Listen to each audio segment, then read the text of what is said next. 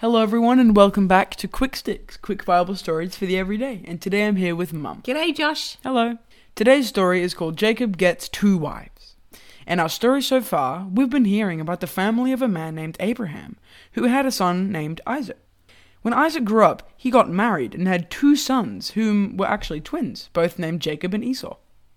Yesterday, we found out that Esau was upset with Jacob because he stole his special blessing, and so Jacob went to stay with his uncle Laban. So we pick up at Uncle Laban's house.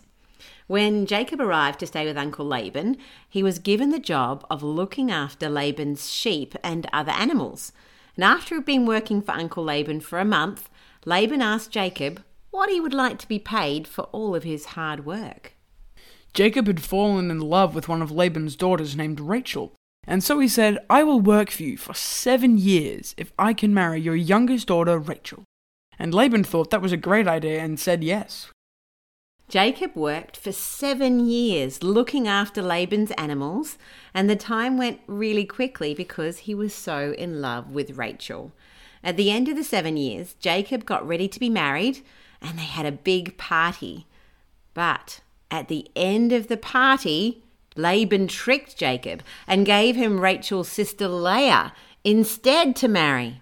The next day, Jacob realized that he'd married the wrong sister and was very upset. Of course. Understandably. Laban was very tricky and told Jacob that if he would spend more time with Leah, Rachel could be his wife as well. But he would have to work for another 7 years. Jacob really loved Rachel, and so he agreed with Laban's plan.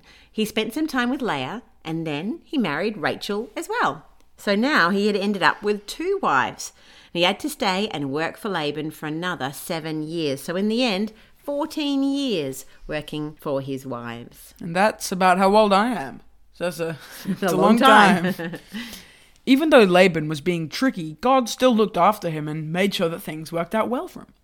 God will look after us and make sure that things work out well as well. That's good news. That is good news. Have a great day. See ya.